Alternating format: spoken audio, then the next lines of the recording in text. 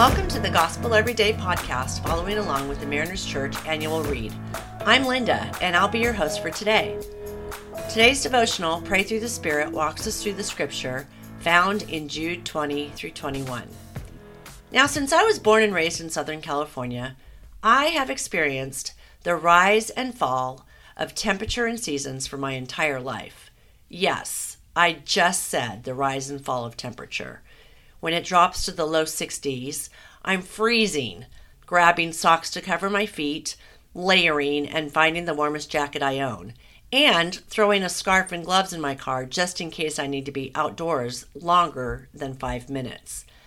And when it is in the mid-80s, the glorious 80s, I'm not relentlessly complaining about the dry heat and my misery, but I am instead perfectly content.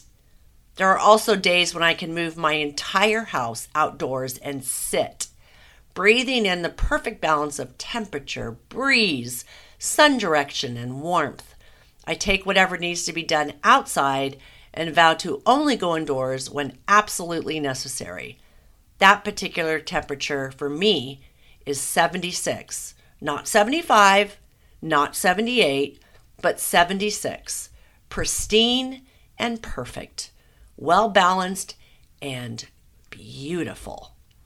Although I've never lived in a climate where humidity is high and motivation is low, I would guess that with my short and limited experiences with humidity, I wouldn't get much done. The sweat combined with the dripping sweat combined with the heat would drive even a heat lover like me right back inside to the couch in an air-conditioned room. In our scripture, Jude is writing to believers and reminding them of the harm of false teachers and reminding believers to stand firm in the faith and to not accept anything outside the truth of the gospel. He reminds them to pray in the Holy Spirit, fully confident in the fact that God not only hears our prayers, but acts and responds to them. So what does it mean to pray in the Spirit?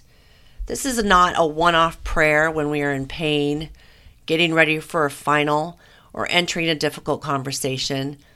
This is climate perfect balance of being in such oneness with God that we are in expectation of what He will do for us and through us. It is impossible to pray expectantly if we don't believe that God exists or that He will respond.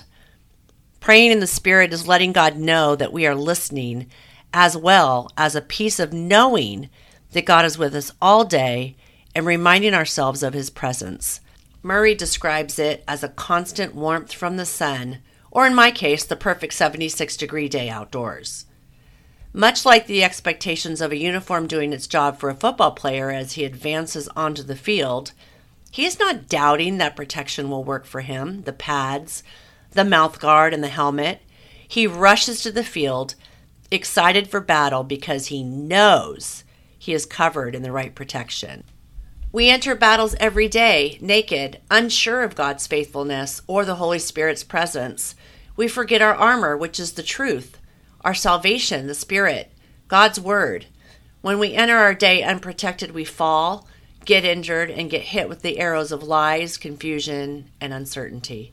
When we fix ourselves on the truth of God's Word, His promises, His faithfulness, and stay under His care, we are with Him, feeling Him near, at peace, hopeful because of His truths, and expectant of victories. We are invaded by a perfect climate and the gentle breeze of His breath and the warmth of His presence. Invite Him into your day, and as Murray states, be cherished by His love. Let's pray from our devotional. I praise you, Spirit of God, for being my life's companion. It's in your holy name we pray. Amen. Thanks so much for making the Gospel Everyday podcast an important part of your day.